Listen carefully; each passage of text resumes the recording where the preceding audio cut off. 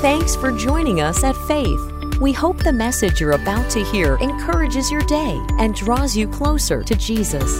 If you'd like to join us for service or find out more about the church, visit faith.church. That's faith.church. Can we welcome everyone joining us online and give them a hand? We're grateful for you. You are a very, very special part of us, whether you're at home or joining us at Jeffco Jail, wherever that is, you are a part of us, and we love you very much. Before I get into the message today, I do just have a couple announcements before, once I can get my iPad to orient. There we go. We are starting 21 days of prayer tomorrow. Everybody say tomorrow. So it's going to be a great time of 21 days of leaning into God and believing Him. If you have never written down a list that you want God to move in your life and you need Him to move in your life and you want to lean into Him, let me ask you to do this over the next 21 days. Make your list. Start writing things that you're going to be praying and asking God to move and to do in your life. He is faithful to do that. And God invites us to pray. He invites us to seek His face. So together as a church, over the next 21 days, we're going to be leaning into God. And so we have prayer cards that when you walked in and here as well. Also, you can get on our app at Faith Arvada, and you can look it up. Our logo is on there when you go to the App Store. Download that, and all of the things about prayer and the prayer points each day are on there, as well as a place to give us your prayer request. And so we would be honored to be able to stand with you over the next 21 days together as a community, together as a church. And so what that means also for the next 3 Wednesdays from 6:30 to 7, we're going to be right here in the Family Worship Center, seeking God for an hour. We're going to have a time of worship and a time of prayer. If you're like, I can't come the whole hour, it's okay. Come for 20 minutes. Come for 10 minutes. You will not come and be like, well, that was a waste of time. You won't say that, and it will be very, very powerful. More than any other time that I have ever known in my life, we need to seek God in prayer. We need to seek Him on behalf of each other. We need to seek Him on behalf of our nation. We need to seek Him on behalf of what God wants to do in our lives, and He's inviting us to do that. So let me encourage you, get your prayer requests in, especially today, so we can pray for them on Wednesday. The worship and prayer nights, next 3 Wednesdays, and you can do that at Faith Arvada, the app Faith Arvada or faith.church. Everybody say amen. So we are concluding our series on the Sermon on the Mount of Jesus. And Jesus has been challenging us deeply over the last several weeks as we've leaned into the words of Jesus. And we've listened to Jesus correct some wrong understandings about the Bible, about life, about God. And we've heard Jesus go deep, and we've heard Him speak particularly to the culture He was speaking to at the time, who the law of Moses, that God gave the law through Moses for a purpose, but they had some misunderstandings of the law. And Jesus talks about the righteousness that He offers in His kingdom. Jesus, this whole sermon is about those who are following Him, those who call themselves followers of Jesus, those who call themselves Christians.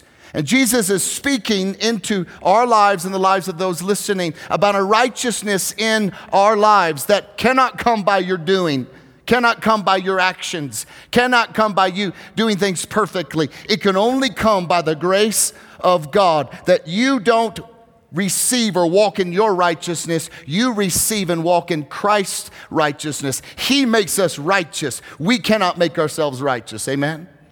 And that's what Jesus is reminding us. And from that position of heart, supernaturally, we're able to walk in being poor in spirit, meaning that we are very aware of our need for God.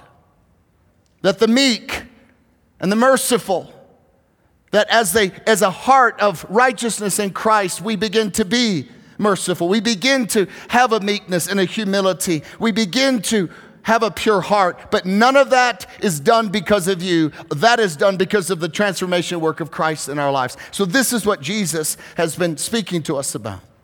And so He invites us to become citizens of the kingdom. And once we are in the kingdom, then He's laying the foundation of what it means to be in the kingdom. What should be in our lives. That now that we are in the kingdom, we are now salt and light in a world that desperately needs us to be.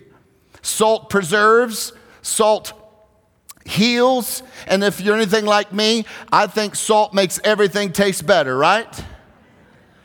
And so we're to make things better because we're around, because we're salt of the earth. We're to preserve things that need to be preserved. We're to heal things that need to be healed. That's what our call is. We're to be lights that in a world of darkness are longing to find a light. And we're to be representatives of Jesus. We're to reflect and shine the light of Christ in a broken, hurting world. And so as Jesus was giving us instructions about what it means to be a follower, he was correcting, as I said earlier, wrong thinking about the law of God. And at the time, the culture only looked at the Bible as very surfacey things. In other words, it was all about our actions, but not the heart. And so Jesus was getting to correcting the heart, correcting how they saw the Bible, correcting how they saw the actions of the hand. Like for them, yes, do not murder, which is one of the 10 commandments. Yeah, that's wrong. But Jesus said, I want to deal with the anger of the heart that would lead someone to murder. Or the culture at the time acknowledged and dealt and would say that the act of adultery is sin. Yes, that's what the 10 commandments says. But Jesus said, hang on a second. Yes, adultery is a sin, but I want to deal with what's going on in your heart in the areas of lust. What would lead you to commit adultery? This is Jesus pulling back the curtains of our hearts, getting down to the core, really, of who we are. Why would he do that? Because he wants you to live a life that's actually worth living. Jesus said, I came so that you can have life to the fullest. And a life to the fullest is just not a life that does the right things on the outside. A life to the fullest is a life that has been made whole, that has peace on the inside, peace of mind, that has a pure heart. And that's what Jesus is leading us to. He wants to get to the core of who we are. He wants us to live life not from the outside in. He doesn't want us to see, look, I look good, but on the inside we're full of anger, we're full of filth, we're full of lust, we're full of murder. Jesus says, that's not real life. That's fake life. He tells the Pharisees at one point they lived their whole life to look perfect on the outside. He said, you are like white painted tombstones. You are full of dead bones, but you look good on the outside, but you stink on the inside. And Jesus is continuing to lead us to being the people we really want to be. But again, let me remind you that any of this that Jesus is dealing with is not about you doing it right. It's about you surrendering your heart, that God can make your heart righteous, that you would receive his righteousness. And from that righteousness then flows a life that's worth living. Jesus today, he's not just teaching something that is countercultural. He's actually teaching something that's counterhuman. Like we don't like it, what we're going to hear today. It violates our humanness. It goes against everything we've ever been taught, everything we've ever known. It violates what the world tells us, and then to be honest with you, it also violates what some Christian leaders have told us. Jesus today just isn't giving you advice and me advice, but he is laying before us, his followers, a solution in responding to those that threaten our personal rights. This is a big one. This is challenging today, especially not just Christians, but especially for American Christians. What we're looking at today from Jesus, you may find yourself having a response like this is like fingers on a chalkboard, fingernails on a chalkboard. And it just, you may have a really interesting response. But the teaching of Jesus today is probably the most difficult. But also it's become one of the more misunderstood teachings of Jesus. And we don't have time to cover it all. But I do want to read the whole text, and then we'll get into this message today. And so let's pick up the Sermon on the Mount, Matthew chapter 5. You have heard that it was said eye for eye and tooth for tooth. But I tell you, do not resist an evil person. If anyone slaps you on the right cheek, turn to them the other cheek also. And if anyone wants to sue you and take your shirt, hand over your coat as well. If anyone forces you to go 1 mile, go with him 2 miles. Give to the one who asks you, and do not turn away from the one who wants to borrow from you. You have heard that it was said, love your neighbor and hate your enemy. But I tell you, love your enemies and pray for those who persecute you, that you may be children of your Father in heaven. He causes the sun to rise on the evil and the good, and sends rain to the righteous and to the unrighteous. If you love those who love you, what reward will you get? Are not even the tax collectors doing that? And if you greet only your own people, what are you doing more than others? Don't even the pagans do that? Which means those who don't know God. Be perfect, Jesus says. Therefore, as your heavenly Father is perfect. It's challenging today. Before we get to the heart of this message, though, I need to point out a couple things. As I mentioned earlier, this passage has been misunderstood, and I want to address that. First off, nowhere in the Sermon on the Mount of Jesus does he give instructions to an earthly nation. Jesus is speaking to God's children that are in God's kingdom, under God's authority, with the Spirit of God living in them, as described in the Beatitudes. Jesus is teaching that his followers, whose hearts have been made new, are to have the total opposite spirit of the world. These instructions from Jesus, hear me today, are not for a nation. They are for Christians that live within nations. A nation, a government, cannot be Christians, but individuals within a nation can be. It's impossible for an earthly nation or a government to bring the power of the kingdom of God to the earth. It's impossible. It's not written in the scriptures anywhere. That purpose and role is only reserved for believers on the earth through the work of the local church. The Bible does not say that Jesus is the great shepherd of a nation. The Bible does say he is the great shepherd of the church and Christians. The kingdom of God, the work of the gospel was never ordained to be brought through a government, but it was ordained to be brought through Christians on the earth, in a nation, changing the atmosphere because we understand the gospel. That's a place to say amen. Also, this verse does not call us to refrain from protecting ourselves or family from harm. Nor does it dismiss the judicial justice for those who violate the law and hurt people.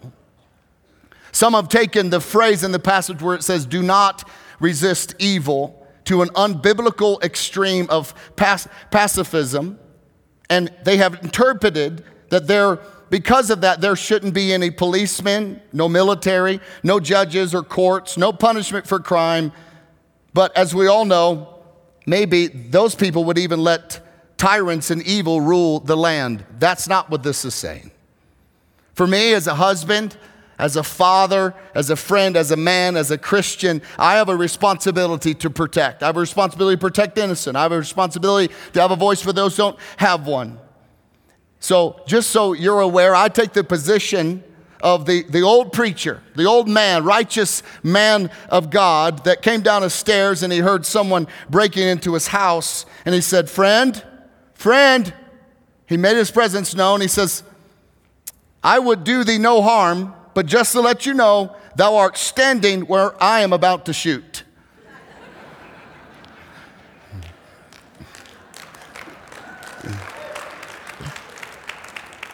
Now, why would you clap for that and not clap for the other thing? Shame on you guys. But the guiding principle from Jesus is saying that the people of my kingdom are to put away malice. You remember, dealing with the heart, anger, and particularly today, in the first few verses that we're going to look at, revenge. The words of Jesus go against what we've been taught our whole lives. I think it's very important to evaluate where we get our way of thinking. What is the filter in which you see God? What is the filter in the way in which you see the Bible?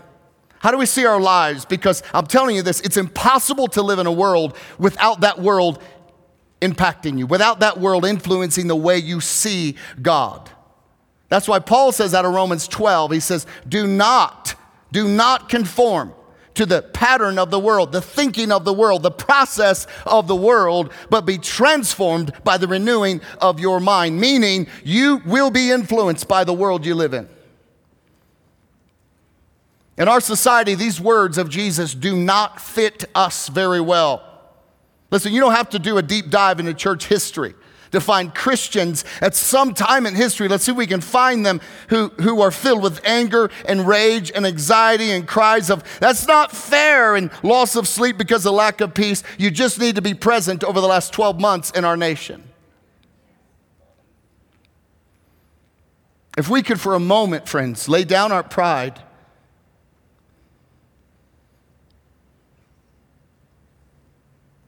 we could really evaluate ourselves. We can be, as Christians, a hostile group of folks at times, can't we?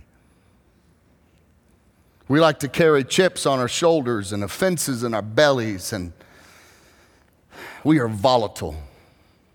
We love a good fight, especially if we can spiritualize it and compare ourselves to the perfectly controlled, the perfectly discerning, the knower of the beginning and the end, Jesus Christ, who turned over tables at one time. It's interesting how as Christians, that's our one justifying verse, and we ignore everything else. Why was Jesus able to do that? I'll tell you why. Because he's perfect. Because he's never done one thing unrighteous. Because he said, my house shall be called a house of prayer, meaning that's his house. It's not your house. That's his. And they were ripping off the people of God, and they were selling things that were extortion, and it was horrible. Jesus was perfect. So he had perfect emotion. He had perfect motive. He had perfect righteousness. And if you can check all those boxes off, go ahead, flip you some tables over. But I'll tell you this, nobody can. Let's let Jesus flip the table, and let's us submit ourselves to the Word. Before we go any further as well, I need to let you know these words today are probably the most difficult words we could ever hear from the lips of Jesus. But also I need to ask you to do something for me. Maybe you've already picked them up, but I'm going to ask you, can you just lay your arms down for this message? Take your fingers off the triggers of the weapons in your mind that you're waiting to, but. I would ask you to consider today that you may have fallen victim to a theology that's not biblical. It's a theology that's not biblical, but it's a theology that actually is American. What that means is we view the full plan and purposes of God through the filter of America instead through the filter of the character of God and the Bible. It's very easy to be influenced deeply by a world we live in, by our own humanity, and really by a nation that we love and we're grateful and thankful to God for. But we are not to be influenced more by that than we are by the truth of the Word of God, the perfect Word of God. And when you have a filter that's outside of God, outside of His Word, what happens is you interpret Scripture in a way that fits you instead of receiving it from that is God speaking. We like to see how it serves us instead of really just embracing what it means. So, I don't know if you've noticed through the Sermon on the Mount, actually a lot of the sermons, it's been pretty quiet in this room. It's been pretty quiet in my own heart as I've been preparing because it's been deeply challenging. The Lord's convicted me in many areas of my heart. Remember, this isn't about the actions, this is about the heart. And what you find about Jesus is he's not tickling our ears. He's not peddling a book he's wanting to sell and get on some selling list. He's not flowing with culture or religious culture. He's actually doing the opposite. He's being countercultural. In the first few verses of this passage, Jesus starts messing around with my life, and he sticks his nose right in the middle of your business and mine. Jesus began by saying, you have heard it said, eye for eye, tooth for tooth. Listen, I've heard that. I've heard some Christians use that. Now, where did the people that Jesus was talking to, where did they hear that? Well, Exodus 21. God is laying the laws for the children of Israel. This is what is said. If there is a serious injury, you are to take life for life, eye for eye, tooth for tooth, hand for hand, foot for foot, burn for burn, wound for wound, bruise for bruise.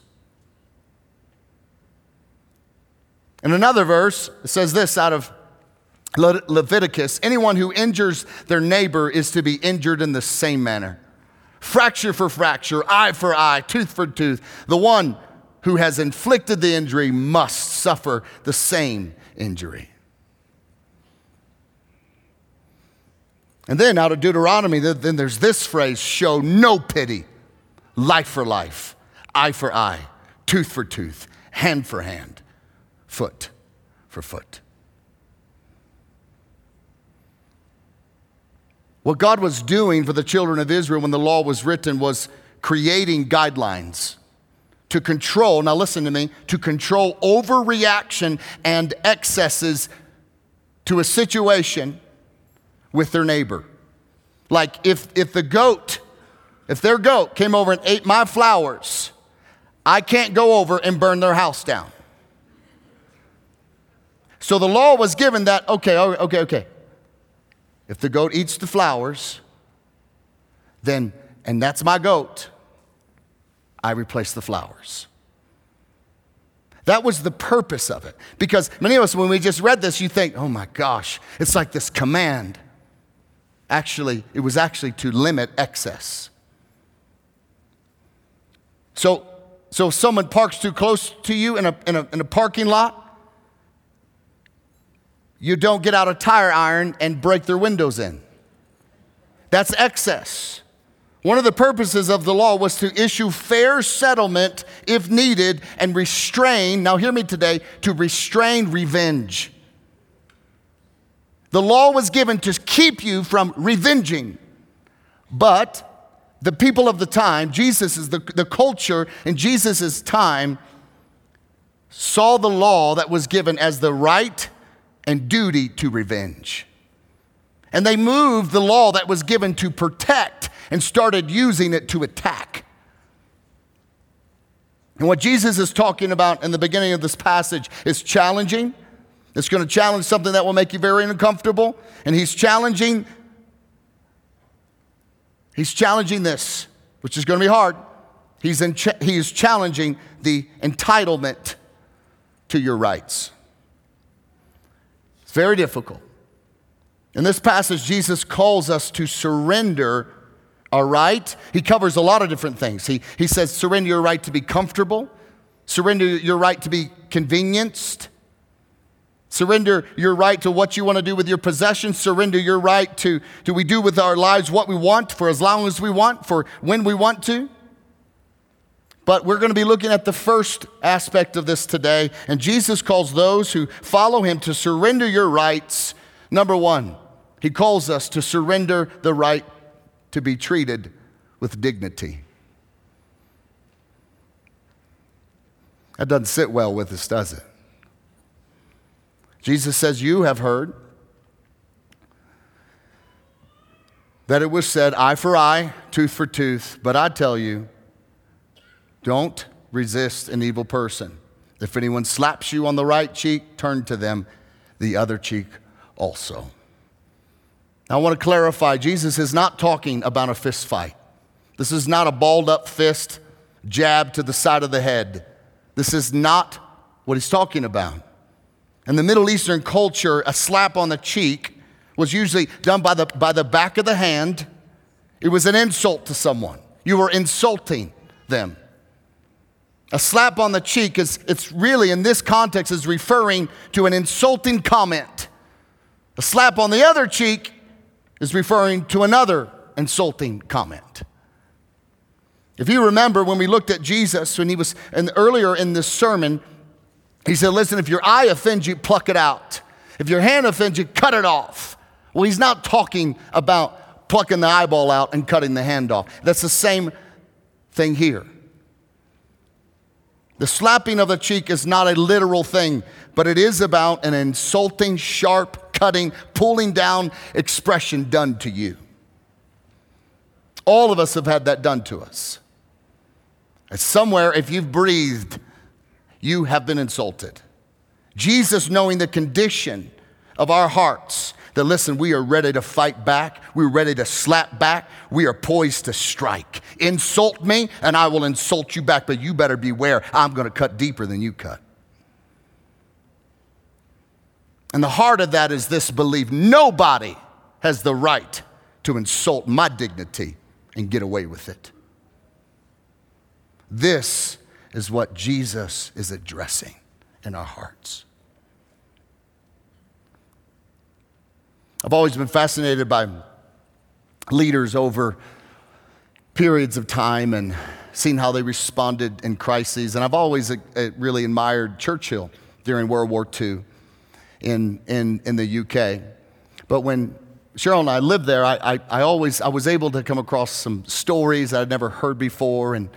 But something about Winston Churchill is that his personality, how he said things, he was known for something, and that is he was really good at insults. He was good at it. For some reason, Churchill and another member of Parliament, Lady Astor, did not like each other. And so on one occasion, Lady Astor said to Churchill, "If you were my husband, I'd poison your tea." To which he responded, "Madam, if you were my wife, I'd drink it."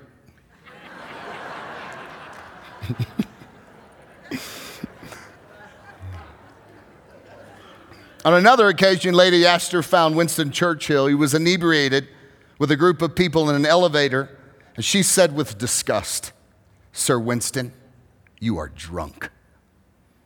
To which he replied, "My lady, you are ugly. And tomorrow, I'll be sober."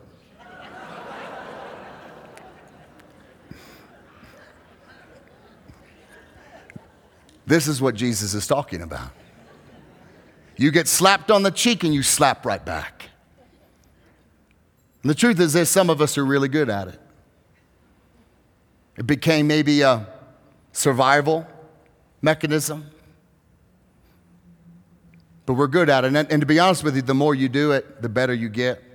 The more wittier, the sharper you become. Your knife of insult slices because you've used it so much.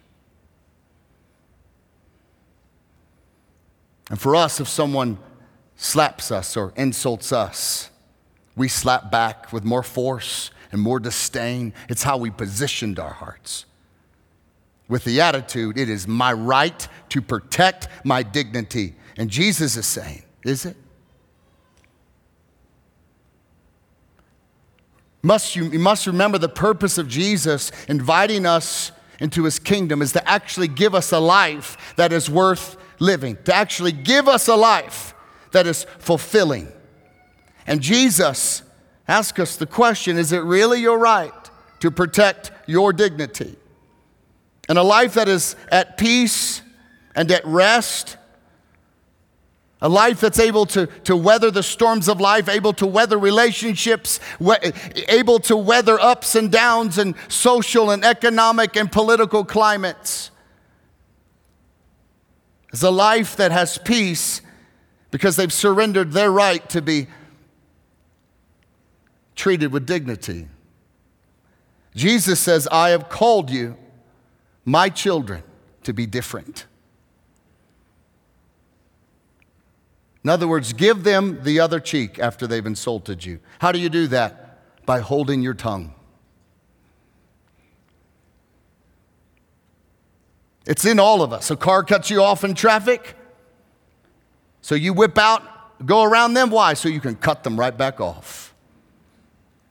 It's in all of us. A car runs up on you, right behind you. They're driving way too close, and just to serve them, you just brake check just a little bit, just to let them know, right? Or someone's looking at you with a look of disdain, and that's insulting. You don't look away. You say, "What's your problem? What are you looking at?" Or your spouse or your parent or friend said something that insults you, and you just come right back with an insult. Boom. What is Jesus saying? This is what he's saying. Don't do that. Jesus has called us to be different.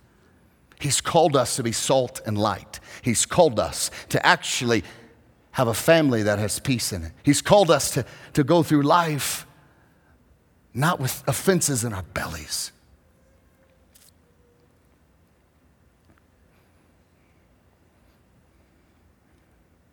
He's called us to be people of love, joy, peace, patience, kindness, goodness, faithfulness, gentleness, and self-control. Have you found yourself on the edge, ready with insults? Have you found yourself maybe even getting better at insults? God has given every single one of us over the last 12 to 16 months a gift.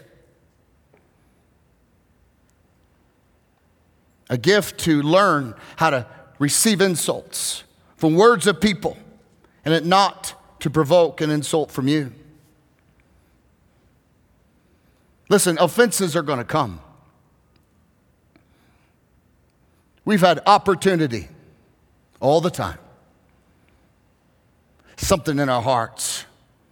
We've seen it. Depending on what side you're on. You wear a mask, insult. You don't wear a mask, insult. You go to church, insult. You don't go to church, insult. Political climate, insult. We're ready. We are poised. You get a message, you respond back, pow, boom. You're ready. You are sharpened.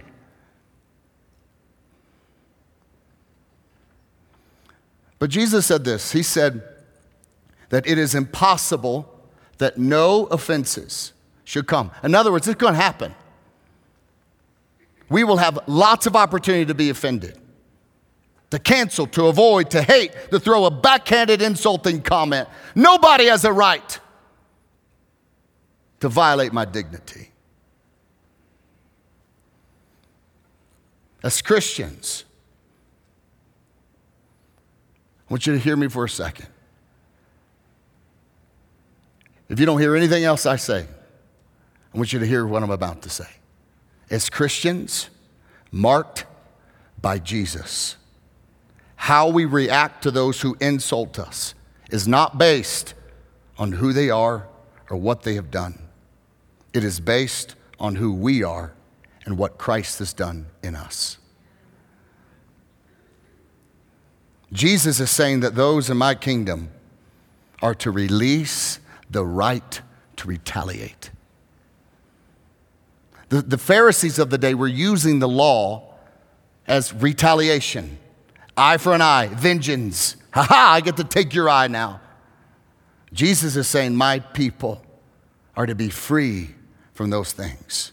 We are not to look for ways to get even, settle the score, give it back, plot revenge. I'll show you. Jesus says, when you want to verbally slap back, this is what he says. Don't do it. You're better than that.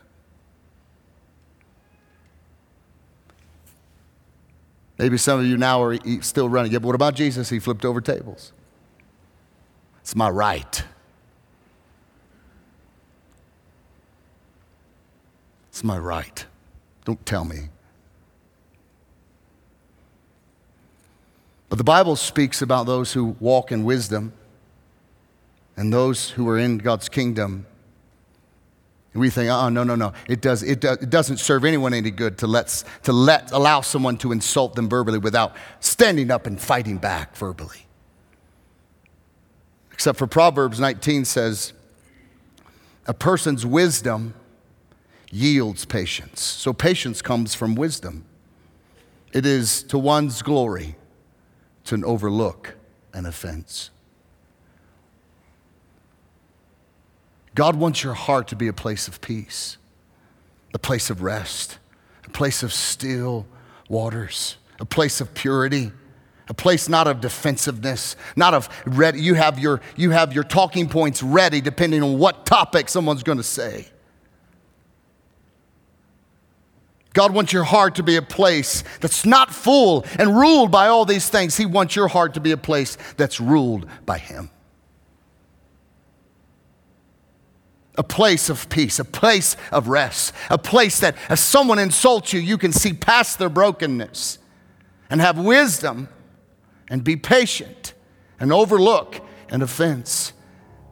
Because you think, boy, they're hurting. Wonder what would cause them to say that. It gives you an opportunity to view people differently, not through wrong theology, through the right theology, meaning the study of God. The words really that come from our mouths when we defend, think about it, to attack, to make our point. They never accomplish what we actually think they will in our imagination, do they?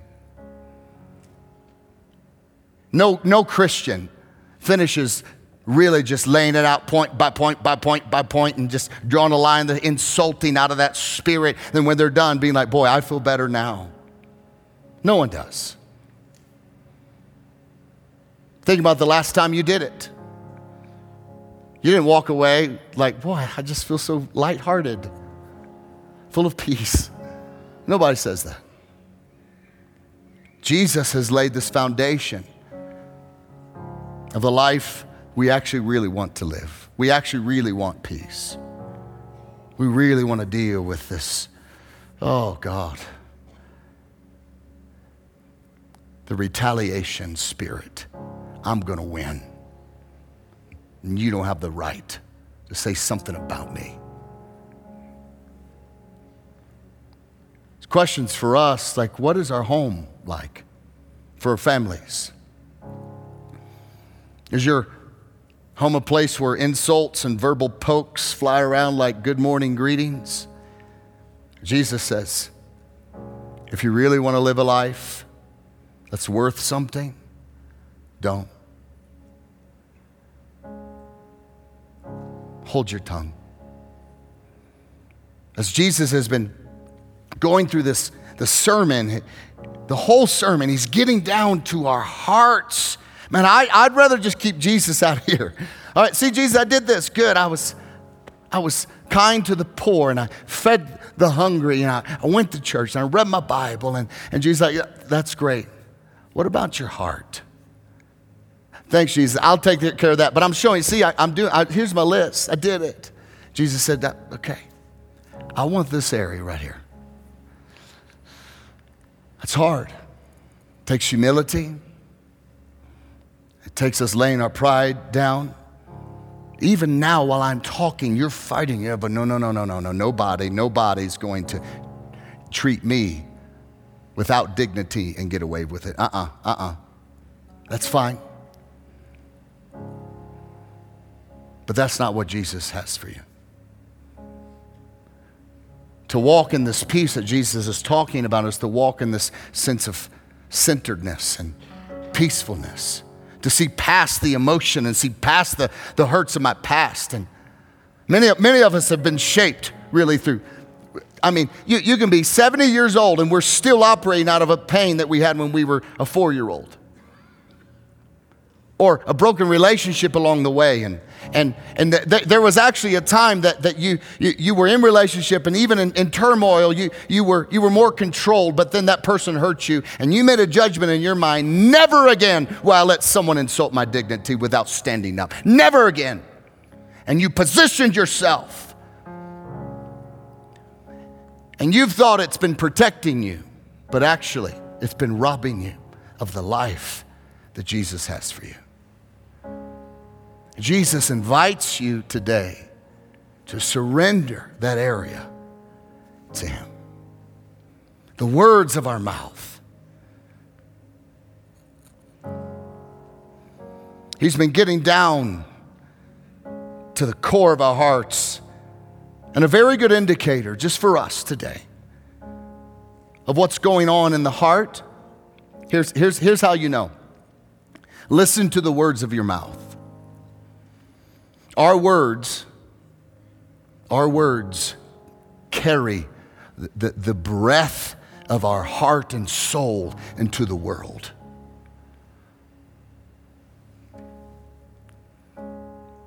When you are with your friends, what breath are you carrying into the world? That represents your heart. I'm just processing. No, that is part of who you are. When you find yourself with your girlfriends, are you just talking on net? Can you believe this? And this person, so-and-so, can you believe she wore that? How many of this? I can't believe he would do this. But anyway, no, my soul's good. I'm good. I'm peaceful. No, you're not. The waters of your heart are tainted by something. Our words carry the breath of our soul and our heart into the world. Jesus invites us to change that. James 3 says this, with the tongue we praise our Lord and Father, and with it we curse human beings. Have you cursed anybody the last 12 months?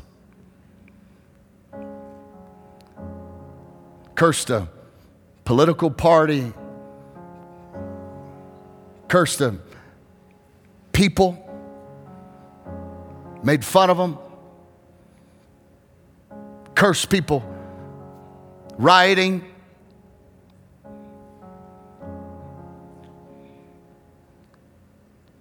With our tongue, we curse human beings who have been made in the image and God's likeness. Now listen.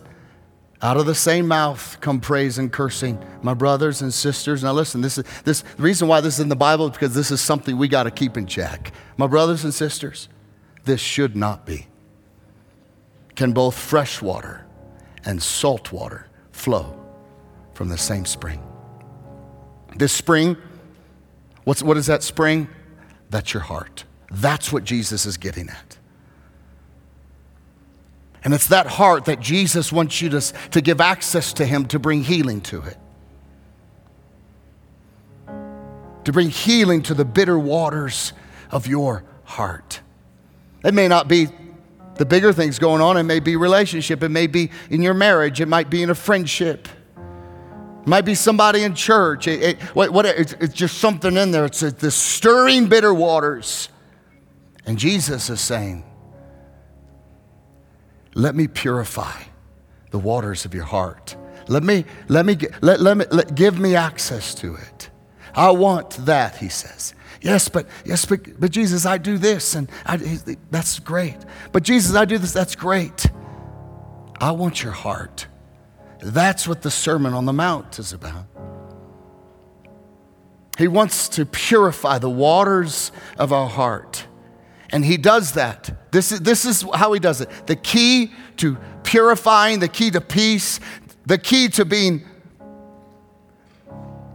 confident and secure in who you are, the key to not responding and retaliating, the key to a peaceful waters of the heart is this: surrender.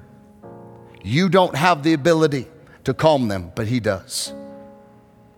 And this today is an invitation from Jesus. Let me bring purity and calmness to your spirit and your heart. This isn't about avoiding truth. He's not saying don't be truthful. He's saying get rid of the retaliation spirit. Get rid of the backhanded. Get rid of the comments. Why? Because those people are made in God's image. Obviously, He cares. The Bible says that shouldn't be. In other words, see them the way that God sees them, and you will not see them the way God sees them if you have the spirit of retaliation. Because when you were an enemy with God, He came and died for you. When He could have retaliated against you because you violated, you were sinful, you broke the law, He said, I've come to serve you. This is what Jesus is talking about. He wants to heal the waters of your heart that are in turmoil, that are, it's spinning. And He wants to touch it today and bring peace. Let's pray. Father, we give you our lives today. Lord, we surrender the waters of our heart, and we ask you to speak peace over it. Bring healing, Lord. God, I acknowledge today that there are areas of the waters of my heart that have been tainted by pain, tainted by experience. Lord, I confess today I have not managed my emotions well. If I felt it, I acted on it. Lord, today I acknowledge that the words that represent the breath of my heart and soul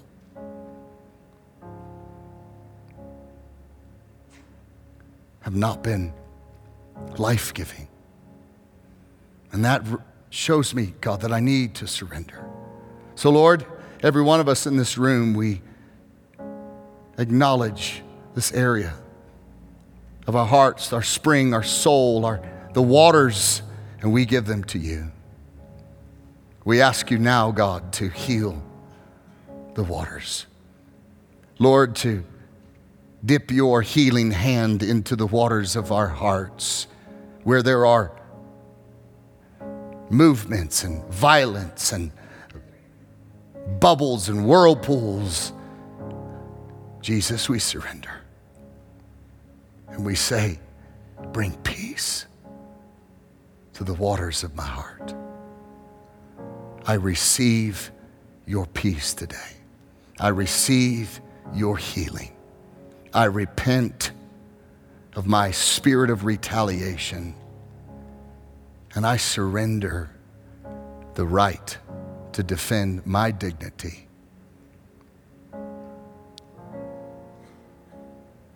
And I take a step further and allowing you to conform me into your image so that I can live the life that I really want to live. So, Lord, we submit our lives and our homes and our minds and our spirits to you. And we receive your word today. In Jesus' name. Just remain with your heads bowed. If you're here today and you'd say, I don't know Jesus, and I realize that if I was to die, that I do not know if I would be secure in eternity. If you want to give your life to Jesus today, nobody is looking around. Just raise your hand right now and receive the salvation of the Lord. Anyone want to give your life to Jesus? Let me see. Amen. God bless you. Thank you. Anyone else want to give their life to Jesus? Just raise your hand. God bless you. Thank you. If you're joining us online, you can just respond to the Lord just right there, just as a physical act. Just lift your hand right where you are. And if you want to take the step today, I'm going to lead you in a prayer. The Bible says that if you believe this and believe in who Jesus is and you confess with your mouth that you will be saved. And we're going to all pray together. And let's all pray. Say, Lord Jesus, forgive me of my sins. I believe that you died for me. I believe that you rose from the dead. I believe that you're the only Son of God. And I put my trust in you today. I receive your forgiveness. I come into alignment with what you've already done for me. And I receive your salvation. I give you my life. Lead me and guide me. Thank you for loving me. Thank you for saving me. In Jesus' name, amen. Amen. Let's give the Lord a hand today. Amen. If you gave your life to Jesus today, just want to ask you to do me a huge favor. Right in front of you is a Connect card. You can fill that out and just check the box. We want to help you take that next step, which is Growth Track. If you want to know more about God and know more about the journey, you can get involved in Growth Track right away, and we want to help you in that. But I would love for you to fill that out and drop that in the white bucket when you leave. Also, if you have any prayer requests, again, we want your prayer request. We want to pray for you. Even if you can't be here Wednesday, give us your prayer request so we can seek God on your behalf. Us as a church are going to be praying for each other as a church. Every 21 days of prayer, we hear of miracles and God moving in people's lives. That you're praying for people, you don't even know the name of them, but God moves because you prayed and he answers their prayer. We have an opportunity in front of us to move the kingdom forward in all of our lives. Amen? Let's all stand to our feet and let me pray for you and bless you today. If you can, lift your hands as just a sign of surrender to the Lord and receiving. Father, in the name of Jesus, I pray your blessing over your precious people. God, I ask you that you would go before them, you would heal them, you would keep them. God, I pray that you would open up doors that only you can open, that you would bring financial provision in their lives that can only point back to a good God who saw them and came through for them because you are the God of goodness and grace. God, I ask you that you would heal their marriages, that you would restore anything that's been broken in between a relationship in their life that you want restored. God, I ask you that you would prosper them mentally, physically, spiritually, and emotionally. May you minister to them and lead them and guide them as they live their lives for you. In Jesus' name, we all say amen and amen. Let's give God one more hand.